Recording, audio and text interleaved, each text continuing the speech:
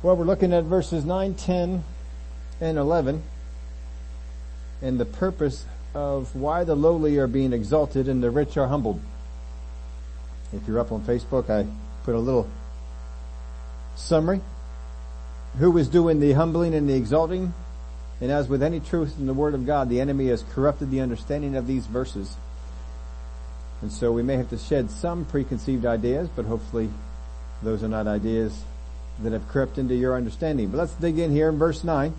James chapter 1, verse 9. Let the lowly brother glory in his exaltation, but the rich in his humiliation, because as the flower of the field he will pass away. Now in the previous verses he was talking about wisdom. Of course before that he was talking about tests and trials. And the tests and trials will, when they come upon us, they show us where lack is. Because until the test or trial comes and tests us, we don't always know where our lack is. And so once we know where our lack is, then he deals with, well, this is how you take care of lack. If that lack happens to be an area of wisdom, then this is how you can do it. Ask for wisdom. Shows us how God will give it to us. So a lack can be revealed. It doesn't cause the lack. It reveals it. And then he gets in here and he says, let the lowly brother glory in his exaltation, but the rich in his humiliation, because as a flower of the field he will pass away. Now lowly brother here is from the Greek word tapenos, which is depressed, humiliated in circumstances or disposition. It's base, cast down, humble, or of low degree. So lowly is a good translation of this. Let the lowly brother glory in his exaltation. In the next verse he says rich. The word lowly here does not necessarily mean poor. So it's not an actual contrast there. It's not saying let the poor glory in his exaltation. It is lowly. And there are words that they could use if he wanted to say poor. But he's saying let the lowly brother glory in his exaltation. So lowly here, he's cast down, he's humbled, he's humiliated, he's maybe depressed, whatever it is, his conditions, not optimal. We're suboptimal at this time. We're called lowly. It is a condition of low degree. It is brought low with grief or depressed, lowly in spirit, humble is also another way that they render this. In a bad sense, it's deporting oneself abjectly, deferring severally to others. So we always, other people are always better than me. Other people are always have more than me, and it's okay that I take second seat here because I'm always in the back of the room or whatever it might be. We have that. There's a few other places in Scripture where this is used. I'm not going to read them all here to you, but I have 4 of them. Matthew chapter 11 and verse 29, it says, take my yoke upon you and learn from me, for I am gentle and lowly in heart. This is speaking of him, gentle and lowly in heart. Matthew chapter 11, 29. In Luke 1:52, he has put down the mighty from their thrones and exalted the lowly.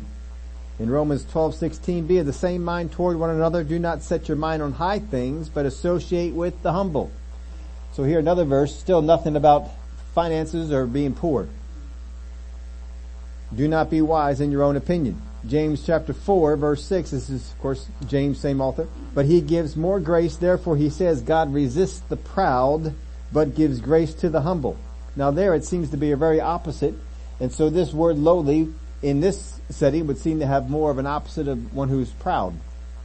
But here in the other situation, he puts on the other side one who is rich. So it's not necessarily comparing the situations. We're not saying one is rich, one is poor, but we're saying one who is humbled is being exalted. What we're looking at here in these set of verses is a change of situation. That one person who was in one state was elevated to another, and another person who was in a rich state was lowered to a lower state. Is really what he's looking at here. The word here for glory, it means to glory, whether with reason or without. So whether there be a reason for the glory or not, you just glory. We glorify God not because there's a reason, and sometimes we glorify God because there is a reason. But something happened in our life and we give glory to God because of the thing that happened, and sometimes we just give glory to God because we don't need a reason. He's just worthy of glory. So that's what that's looking at right there. Whether with reason or without, to glory on account of a thing or to glory in a thing. So you may be glorying about something or just in a situation giving glory. So it's pretty all encompassing. That's pretty much what this is about. It's used in a number of different places in Scripture. 38 times altogether you're going to see this word used. 23 of those times it's translated glory in the King James Bible. It's translated boast 8 times, rejoice 4, make boast twice, and joy 1. So primarily this word is translated in such a way as to be glory. The part here where he says exaltation, this word exaltation talks about height of measurement or a place such as heaven, exalted into heaven. Metaphorically, it is talked about rank or a high station. So it's not just elevation to a higher place like heaven. It can also be used as in elevation. Sometimes in some of the verses where they're talking about measuring and the height of a measure, it's using this particular word to talk about the height of the measurement. So exaltation. Let's read that again here. Let the lowly brother glory in his exaltation. So he was in a low state and he was brought to a higher state. He was exalted. And it says, let him glory in his exaltation. But the rich in his humiliation. Now the rich here is meaning wealthy, abounding in material resources, abundantly supplied. Abundantly supplied. This seems to mostly have to do with money. That you have resources, you have money, you have been well supplied, and whatever it is that you need, you've got lots of it. So it may use this word, talk about richly, that they were rich spiritually, but it's still talking about an abundance. It's talking about a supply. So those who were rich or those who were well supplied, but the rich in his humiliation.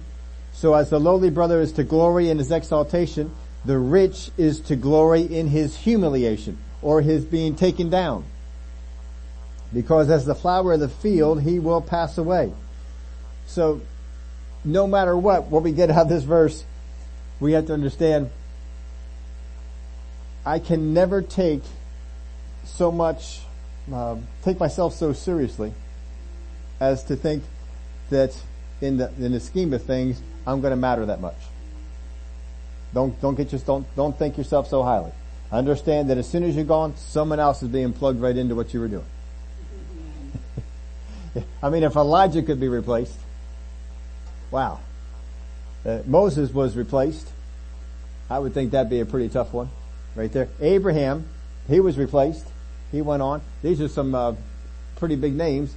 If they were replaced and the world kept going on, it's going to keep on going on even though we're not. The word here, humiliation, tapenosis, means lowness, low estate. Metaphorically, it's spiritual abasement, leading one to perceive and lament his moral or littleness and guilt. So you're going from a well-supplied place to a place of low estate, lowness. So again, it's a change of condition. Regardless of you went from low to better or from rich to lesser, these conditions don't measure you, but how you respond to them does. Verse 11, for no sooner has the sun risen with a burning heat than it withers the grass, its flower falls, and its beautiful appearance perishes. So the rich man also will fade away in his pursuits.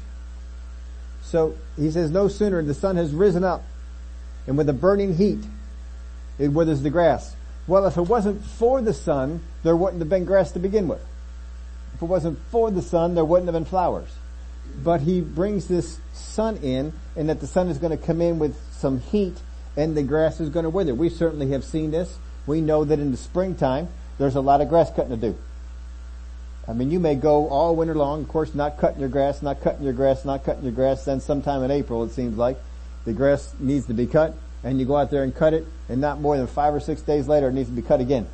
How did it go all these months, and it didn't need to be cut, now all of a sudden it's on a twice a week basis? Our backyard is like that. Our backyard gets more sun than the rest of the place does.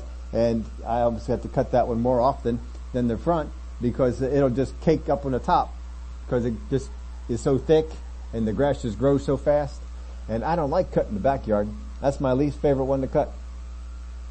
But you have to do it. You have to get out there and cut it. Nobody uses our backyard anymore. It's just land. You know, we don't usually have any kids that go over there and play on it, so it just kind of sits there. And once in a while the grandkids come over and do something out in the back, but other than that, we don't do a whole lot out there on the backyard, so we're just cutting it to cut the grass. And that sun beats down on it, and it just grows and grows and grows because it's getting water and it's getting sun. But then all of a sudden it hits a spot in the summer where the sun is beating down, not as much rain is falling. And then you can go from your twice a week cutting the grass to maybe once a week. And if you're not getting a whole lot of rain, that even drops down even more. And then you get back into the fall, and now all of a sudden the grass is happy again. But what it's talking about is that sun kicked those flowers off. They kicked the grass off, but then after a while they're going to hit a stage where they're not flourishing to the same degree, and that same sun that brought them along is going to bring them to the end of their cycle. And they're going to turn brown. And they're not going to look so good anymore. Different places have different types of grass that go this way. We up in this northeast area, we have what are called cool season grasses.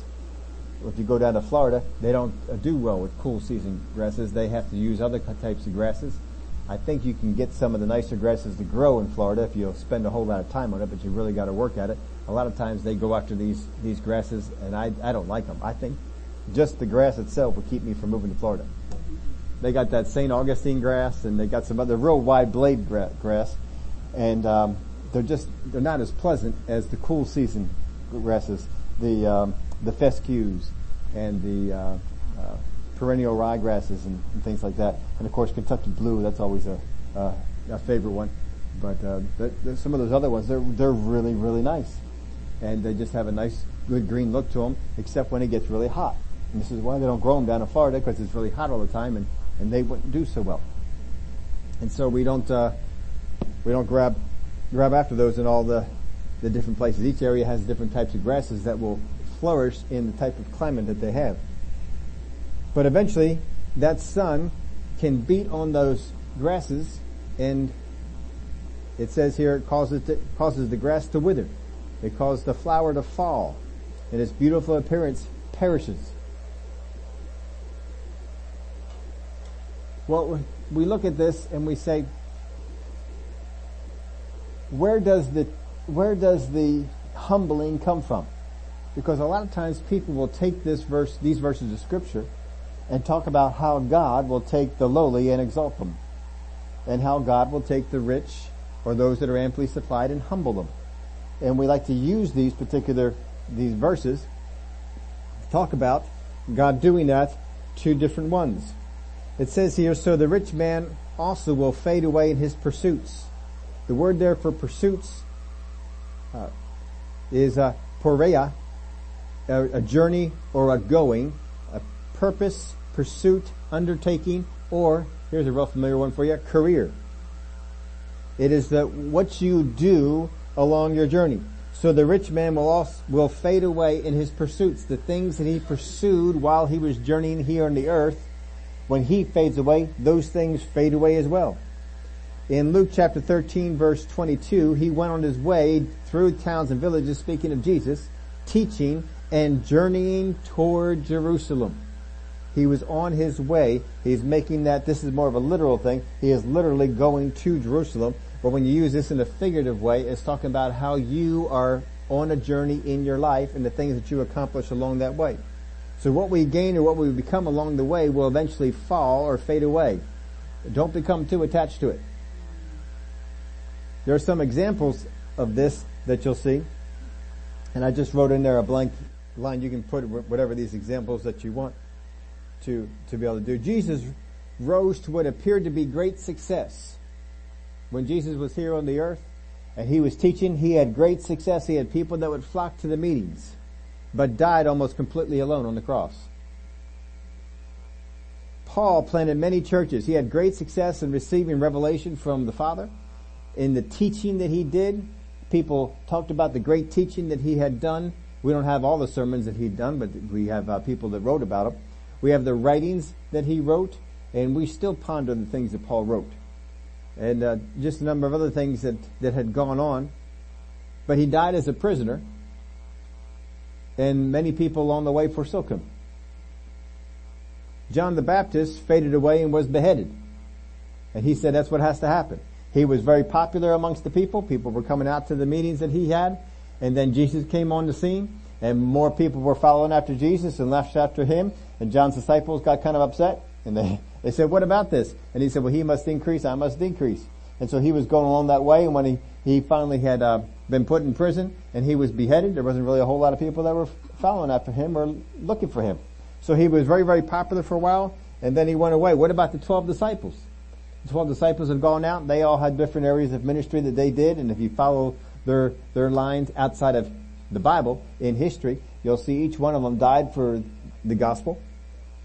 But they had success in different things. Stephen, he had success as he became a deacon. He began to move off into other things and had success there. And then all of a sudden, he was unpopular and he had to go away.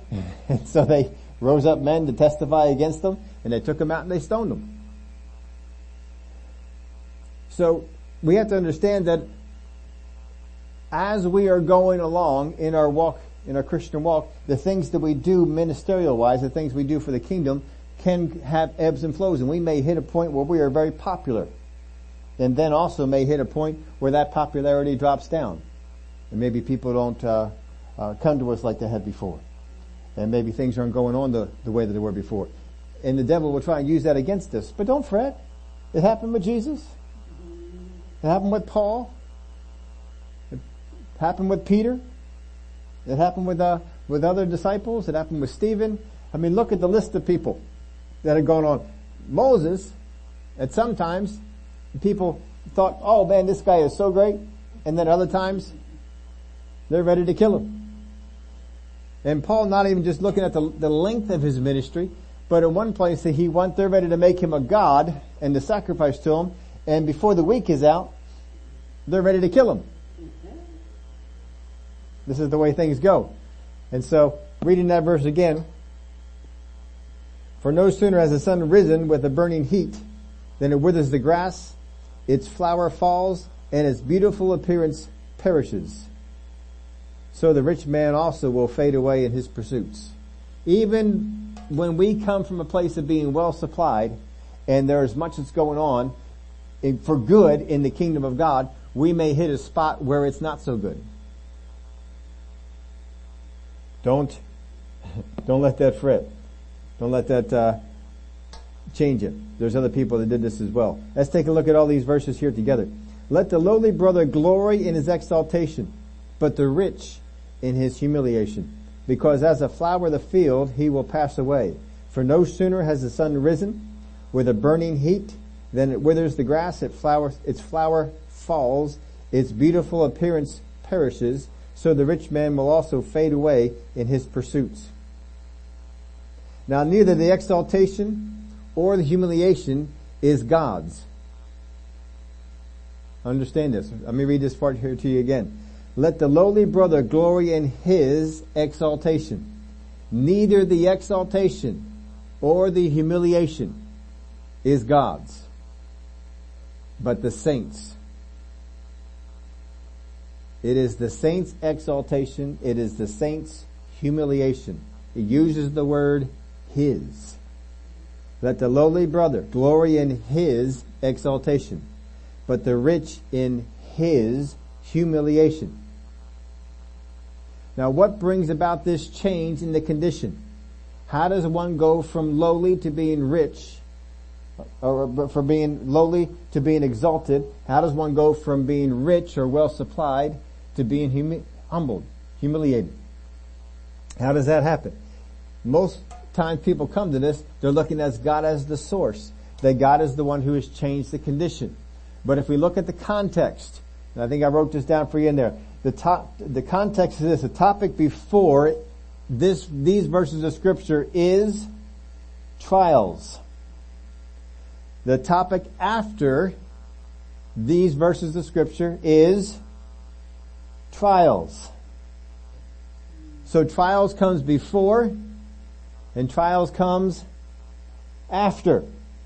So the thing that likely changed the condition of the saint is the trials, not the God. But God is getting blamed for exalting the humble and for humiliating the rich. And that's the viewpoint that a lot of people have of God. God is against those that are well supplied. God is against those that are rich, and He brings them down. And He takes those that are lowly and He brings them up. But it's not God. It's not God that does this. What brings about this change in condition of the lowly and the rich? It's not God, and it's not the saint. The saint is not bringing themselves down. I mean, what person, if they're being rich, says, you know what? I just need to get rid of some of this stuff. They don't usually do that. And what person who's lowly says, you know what? I'm tired of being lowly. I think I'm just going to become exalted. You can't do that either. So the exaltation, the humiliation is not God and is not the saint. It's the test and the trials. The tests and the trials come as a purpose from the enemy to break you. But God says, don't look at it that way. Count it all joy when you encounter various tests or trials. Knowing that it will produce patience. It's going to produce something good in you. But when they come upon you, it can change your condition. It can change your condition to go from being high to being low, or from being low to being high. And we may not like that change of condition. But when we go and we blame the thing on God, that changes how I look at the change of condition. Because now I say, well, if it's God, well then He must have some purpose in it. And so we'll just go ahead and exist in that. And we come out with this idea, and this idea it just permeates Christianity all around, that God is against the rich and the exalted, and He is for the humble. If that is the case, if it is God who wants to exalt those that are low, when Jesus was here on the earth, looking at the first one, the rich point, there was a particular woman who came in and was giving offerings, and Jesus sat in the back and watched them. And He noticed all the people coming and bringing the big offerings, but He took note of one. He said, there's this one widow woman, she came in and put in 2 mites, which is hardly anything at all. But it's all that she had. And Jesus was marveling at her. Why didn't He go right there and change her condition from one of low esteem to being exalted? Why didn't He just do that? When the woman with the issue of blood came to Jesus, and she said told Him the story of what had happened, and she of course touched the hem of His garment, and she was healed, and He said, great is your faith. He marveled at her great faith. Well, it says in the story, when she was recounting what had gone on, that she spent all that she had on physicians and was no better. She spent all that she had. So she went from a high state to a low state, trying to take care of this sickness or disease. Well, she's in the presence of Jesus. Why doesn't Jesus do something to change that? But He doesn't. Now look into the Word of God, how many people were on the rich side. Abraham didn't start out super rich, but he was rich. And then he became super rich through the blessings that God gave. The same held true for all his sons. What about Joseph? Joseph went from a place of having nothing to the place where he had abundance of riches over there in Egypt. He was second in charge. He was not a poor man over there in Egypt. He was doing very, very well. Nothing wrong with the amount of money he had. We had David. David went from having nothing to being extremely rich and just stacking up gold. Silver wasn't even counted as a valuable commodity in his day because they just had so much silver. And he just had so much gold, he's just socking it away for building the temple. Solomon. Oh, the riches that he had in his kingdom. God said when he took the throne, asked him what he could do for him. He said, give me wisdom. He said, I'll give you all the things you didn't ask for. And so as rich as he was, inheriting all that stuff that David gave him, he got even richer. And God seemed to be okay with that. Well, if God is into taking the rich and making them humble, why didn't he do that with David and Solomon? Now Solomon eventually lost some of those riches towards the end, but that was because he didn't follow after God and didn't do the things that God said. Joseph of Arimathea was a rich man. God used him. Great stories behind about him, and not something we're going to get into here on this. Most of the disciples came from money. So much so that when Jesus taught about the rich, it's a difficult thing for a rich man to enter the kingdom of God. They became greatly amazed because most of those had money. You know, some of them had their own business, and but they were not of poor means, as far as we can tell. They had some money. And Jesus didn't set about to say, let's get rid of all that money that you got. He didn't tell Peter, James, and John to sell their business, because apparently when they got done, they said, let's go back fishing. That business was still there. So your condition can change by factors apart from God. Oh, there, okay. I was wondering where my other part was. So I have these things for you can fill in as you wish here. But your condition can change by factors apart from God wanting to take stuff from you. That'd be the first one.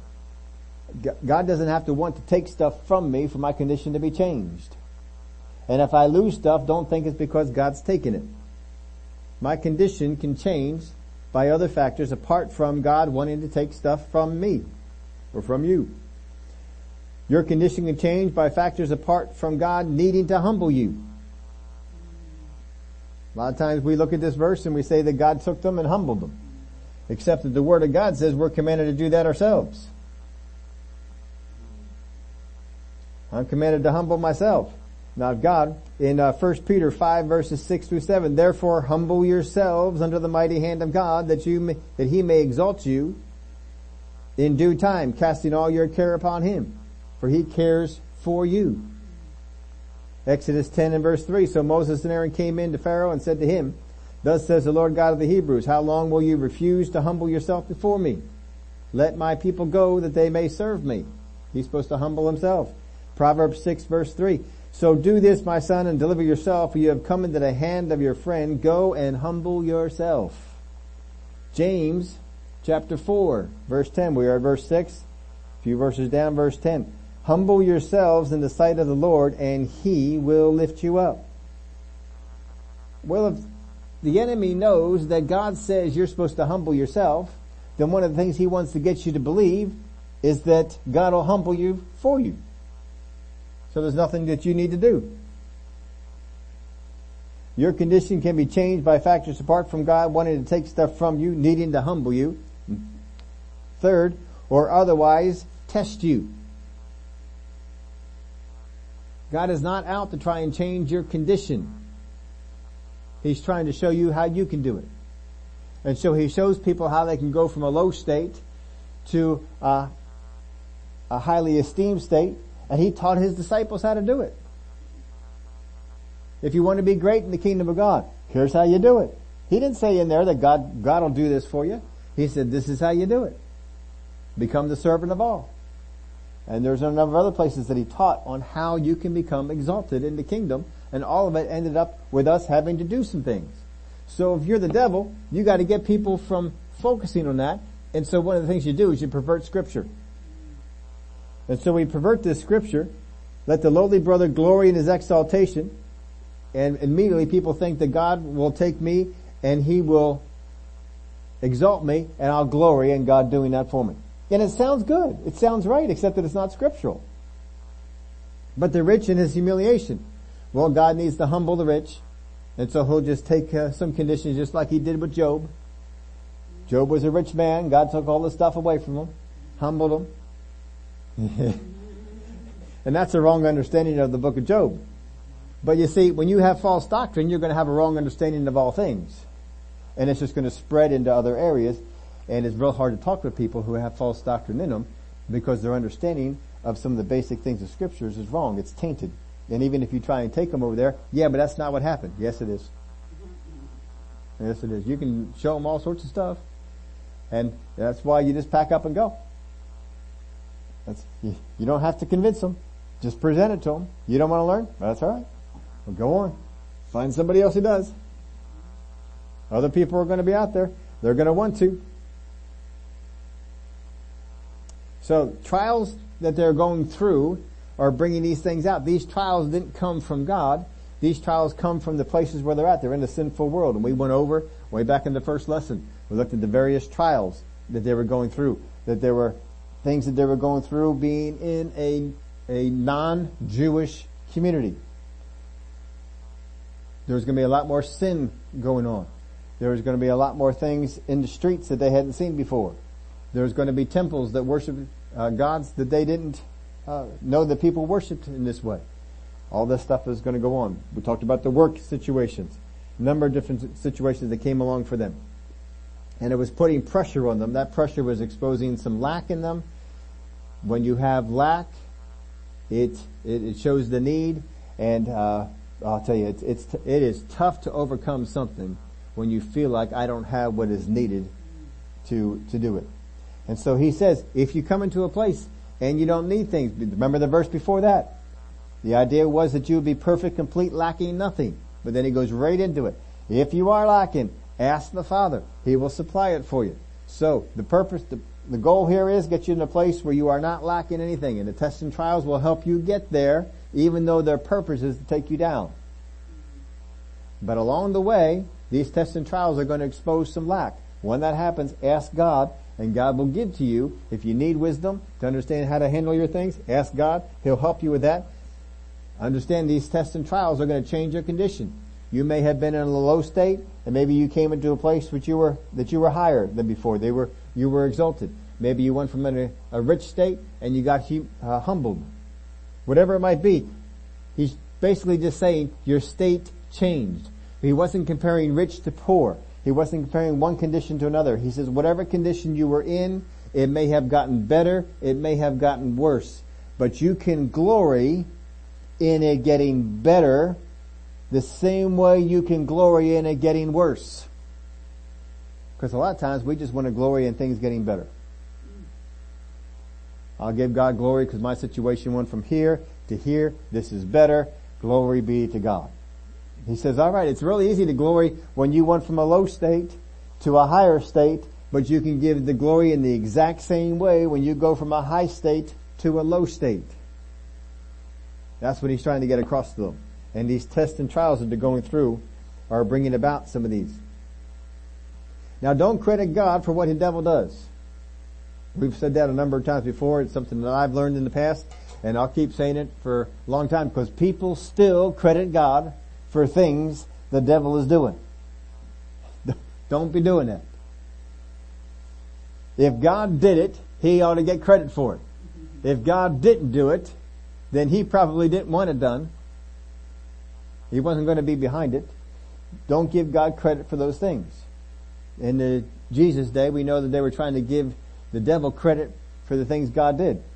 Well, he cast out devils by Beelzebub, by the Lord of the devils. That's how he's doing it. They're giving credit to Satan for what God did. Now we can see that that's bad, but we don't always see that the opposite has come about as well. That people are giving God credit for what the devil did. Well, I know they died young, but God just had a purpose in it. You see, they're giving credit to God for what the devil did. And don't be doing that. If I don't know that God did it, I'm not giving God credit for it. We have to be real careful about that, because people, they go over and they think it sounds real spiritual. It's not. I was listening to Brother Keith Moore. He was talking about one of those stories about Brother Hagin, and how the minister came in and said, "Don't worry, it'll all be over in a few days."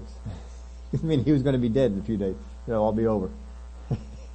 And he was talking about it in such a way that God was behind this and God was for this, and the things that people do.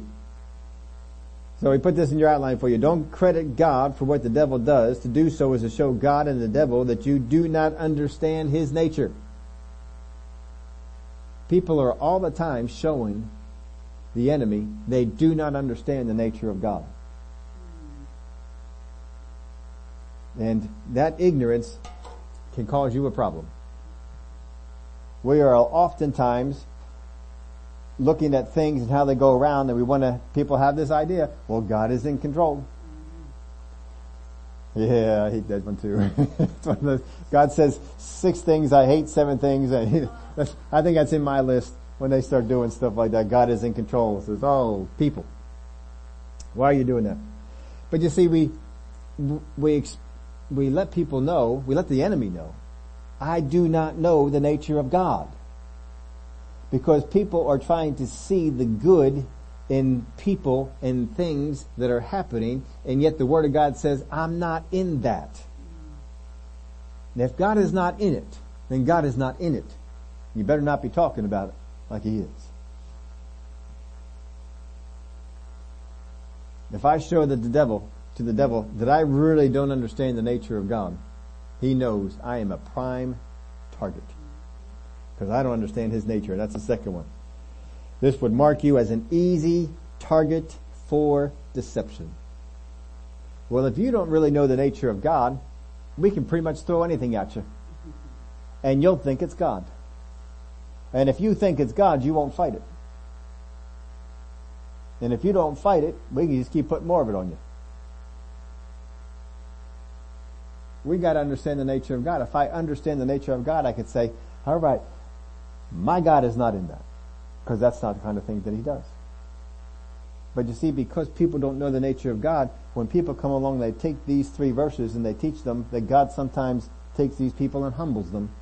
Even though the Word of God says, humble yourself. Humble yourself. But if the devil can sell you on this, you won't humble yourself. Now, doesn't this seem to be another way to say, count it all joy? Isn't that about what he's doing? Count it all joy. No matter what change of condition you have, if you went from a place of abundance to a place of lack, if you went from a place of being lowly to a place of being highly esteemed, no matter what, count it all joy. I mean, it's really just another way of saying this.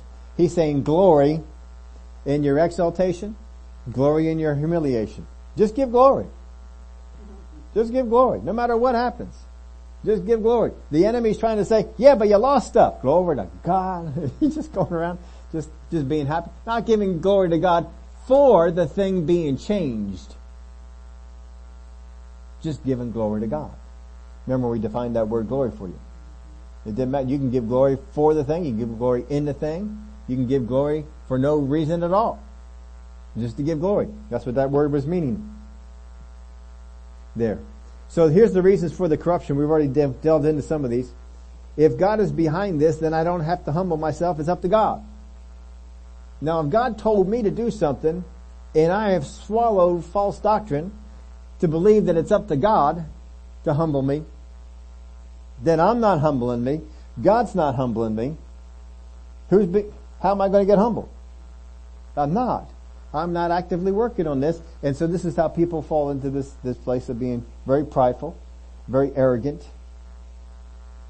because they have swallowed into false doctrine. Well, if I need to be humbled, God will do it. Here's another reason for corruption. Teach that God is against the rich and in favor of the poor. And this thinking has come out. God is against the rich. He's in favor of the poor. Except that God showed a lot of favor to rich people. And He also looked at some people that were poor and didn't talk to them very well. Remember that woman who came out of Samaria?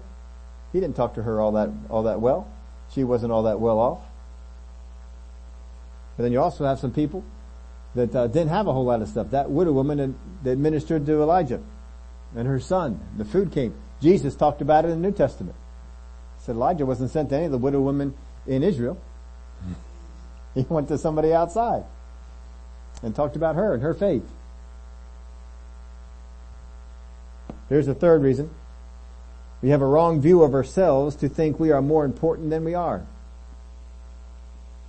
This is why these verses of Scripture and these thought that is here, this is why the devil wants to corrupt it. Because I get a wrong view of myself. I think I'm more important than I am. Those Pharisees that were around Jesus' day, they thought of themselves as way more important than they were. The high priest in Jesus' day thought himself to be way more important than he was. Go back in the Old Testament, Saul thought himself to be way more important than he was. There's a lot of people in the Bible who you can hear from their words think of themselves as way more important. Remember that prophecy that was given? It said this day tomorrow, Elisha made the prophecy that food that was super expensive will be cheap. And the man stood up and he said, if the windows of heaven were opened, could this thing be? And he said, well, you'll hear about it, but you won't see it. And sure enough, that's how it happened. See, he thought himself to be way more important than he was. I see something here, and I need to let everybody know about what it is that I see. There's a whole lot of people in the body of Christ, and certainly outside the body of Christ, who think of themselves way more important than they ought to. Now, God's not against you thinking of yourself as having some importance. That's not it at all. He says in the Word of God, don't think of yourself more highly than you ought. So you keep yourself level-headed on the thing. Understand. All right, well, I realize I have some good to bring in here, but it's not that much good. It's not so much that I'm irreplaceable. It's not so much that no one else is doing this. Elijah got to that point. I'm the only one.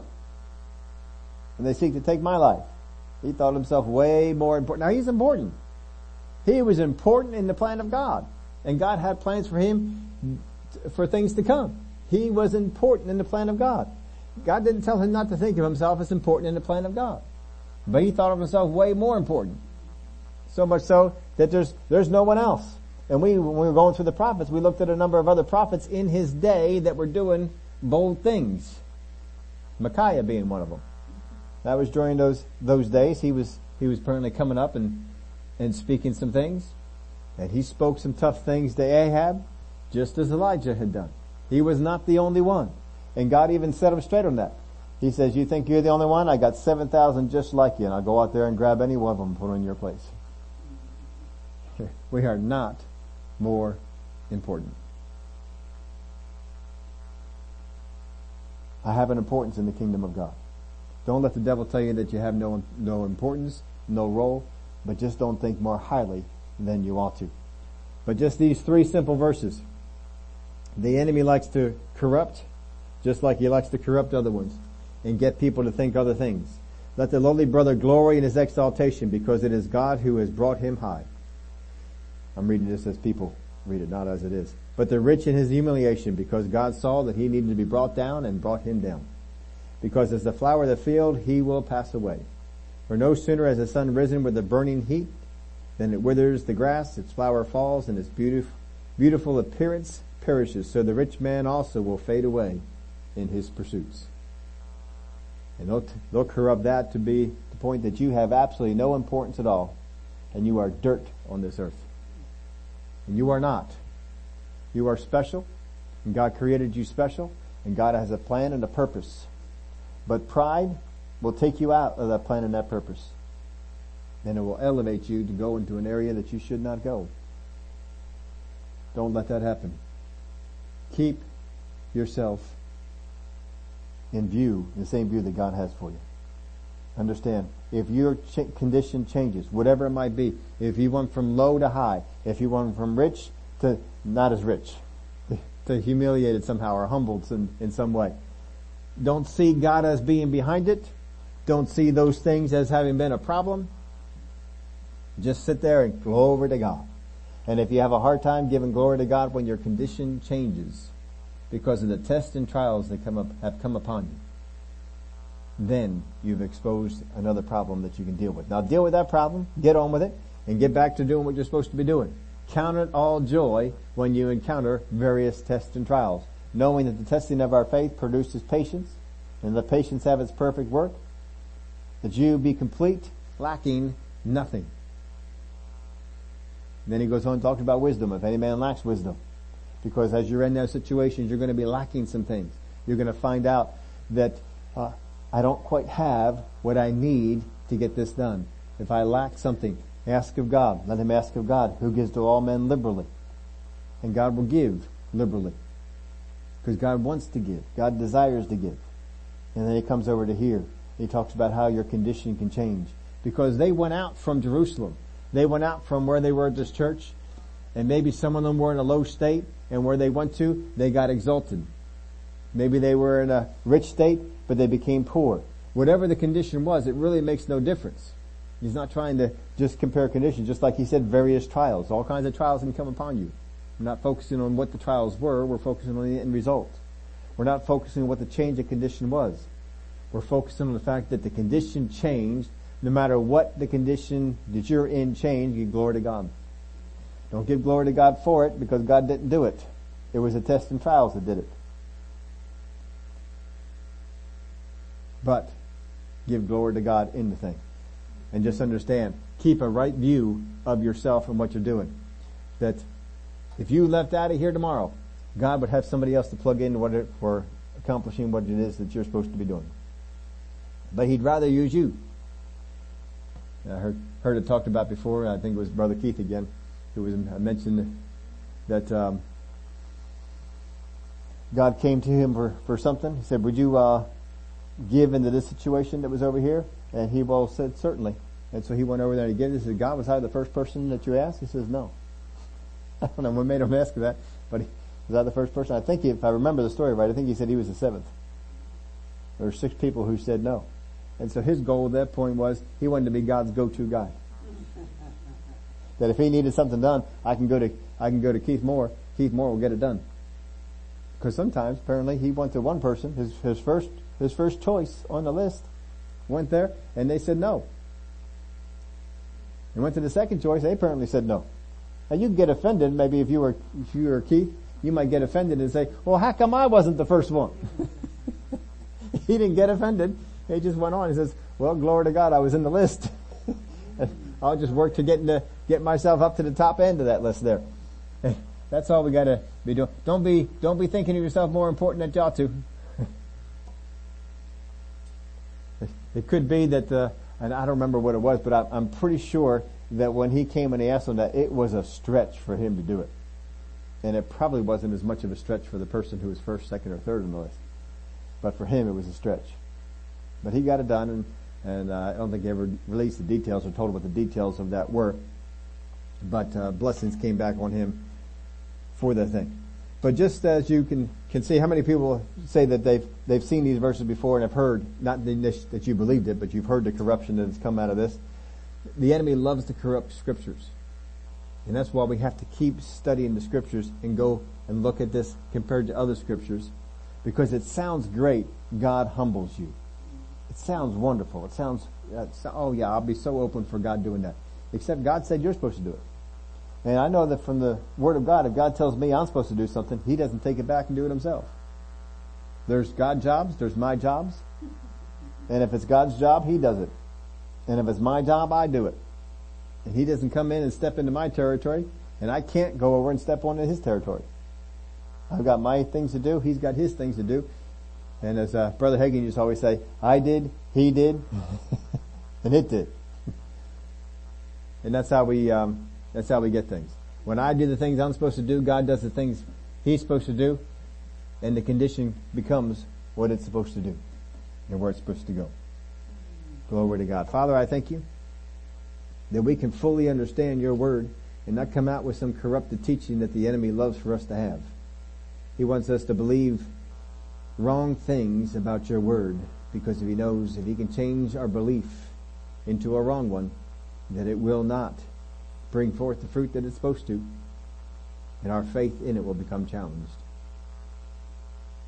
But You're here to open up and to give us light, And as we rightly divide the Word of God, comparing your Word to what you have said in other places in Scripture, we can have an understanding of what you say and not come out with some perverted teaching that believes that our God kills people because He wants them in heaven.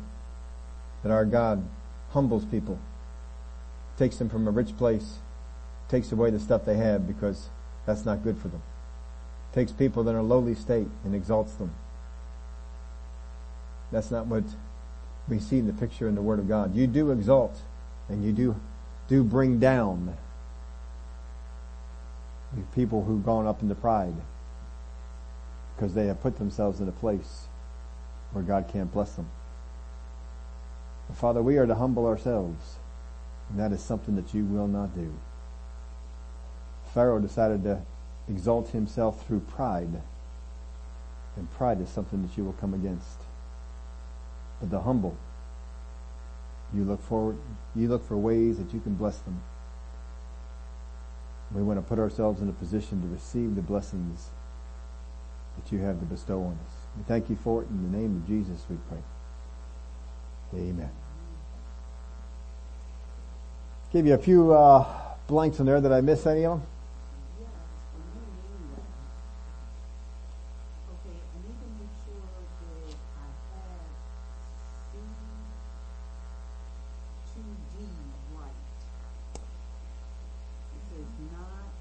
Not God or the saint.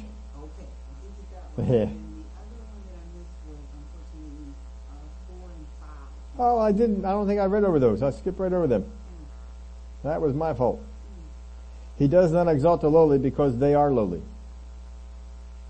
He does not take the lowly and exalt them and make them high simply because they are lowly. He wouldn't have exalted the widow, or he didn't exalt the widow with the two mites or the woman with the issue of blood. He does not exalt the lowly because they are lowly. That's not the reason for it. He's looking for reasons to exalt them, but just because they're in a lowly state doesn't mean that's one of them. And I did not go over that clearly, so that's why you missed it. I know I talked about those two examples, but I didn't say that part.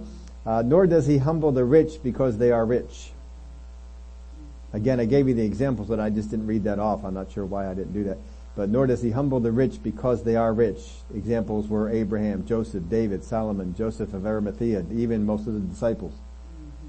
These are the examples of that. But he doesn't humble the rich because they are rich. He will bring down the prideful, but he will not humble the saint. That is for the saint to do. Thank you for that.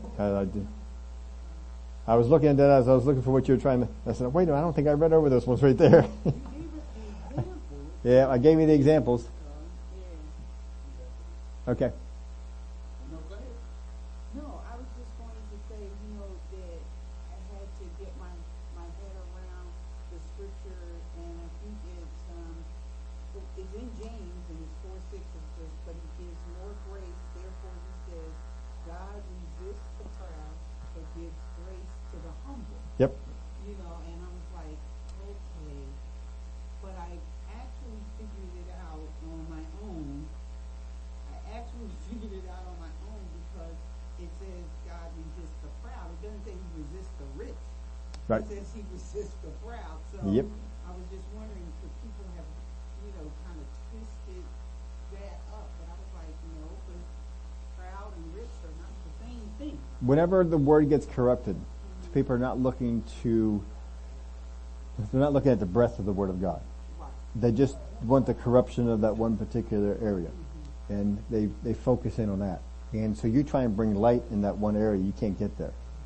Because no, I'm focused in, he does this to the rich. Well, what about this one over here? Doesn't matter. He does this and you can't even get them through with that.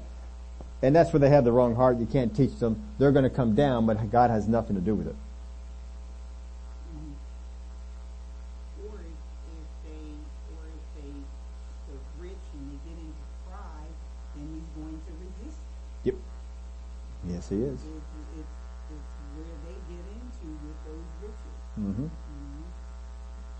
Yep. Now understand, when a person first moves into pride, God ministers to them to pull them out. Mm-hmm. Just as he did it with Pharaoh. If he's going to do it with Pharaoh, he's going to do it with the saint.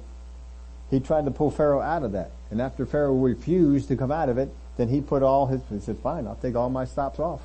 You get as hard as you want. And that's when his destruction came. Anything else I missed or any other comments? Yeah.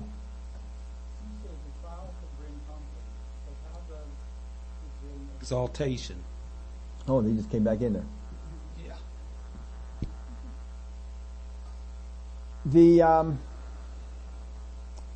The best case I can think of off the top of my head is when Paul had the shipwreck and he came to the island of Melita, and they all went out and they got firewood, and as they got firewood, the viper latched itself onto Paul. And for most of us, that would be a test or trial. He just shook it off and went on. And the people around him immediately assumed he is an evil person and fate is making sure that he will die. And then he didn't die. And now they were going to bring him into a place of exaltation, and they wanted to worship him. They wanted to exalt him and take him into a higher state. The test or trial that came upon him, because of the way that he came through it, people looked at him and wanted to exalt him. Now that was a bad state of exaltation. I'm sure that there's some good states of exaltation. The main thing is that the test or trial brought about a change. Whether your test or trial brought around a change that was better or a change that was worse will make no difference at all. You give glory to God no matter what. We have to understand the nature of God. I know what things come from God, and I know what things don't. Paul knew the things these people were trying to do does not come from God, and he didn't receive it. So let me know if she says that helps her with. But that's a good question, though. I probably should have. I thought of it as I was going through this, but I didn't write down much to get into in that. But that's what I would. There's some other similar situations like that you can look at. Okay, good.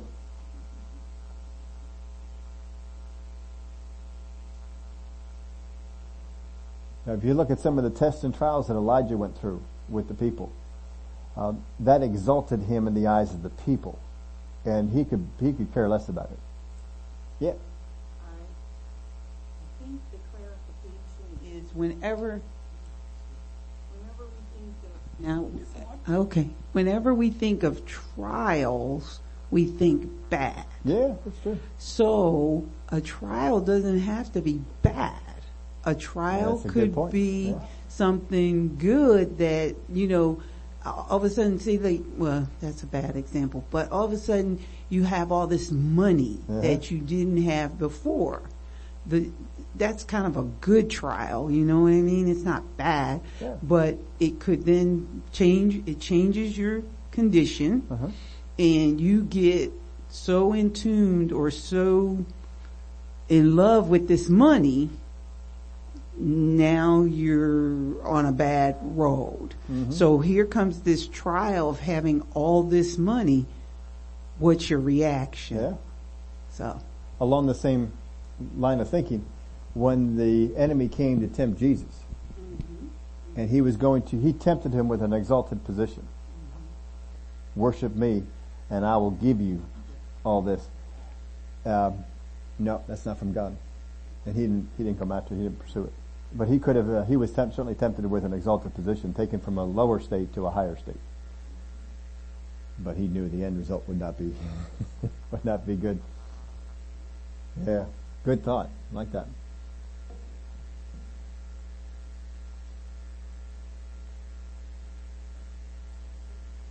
Anything else from our internet folks? All right. Well, very good.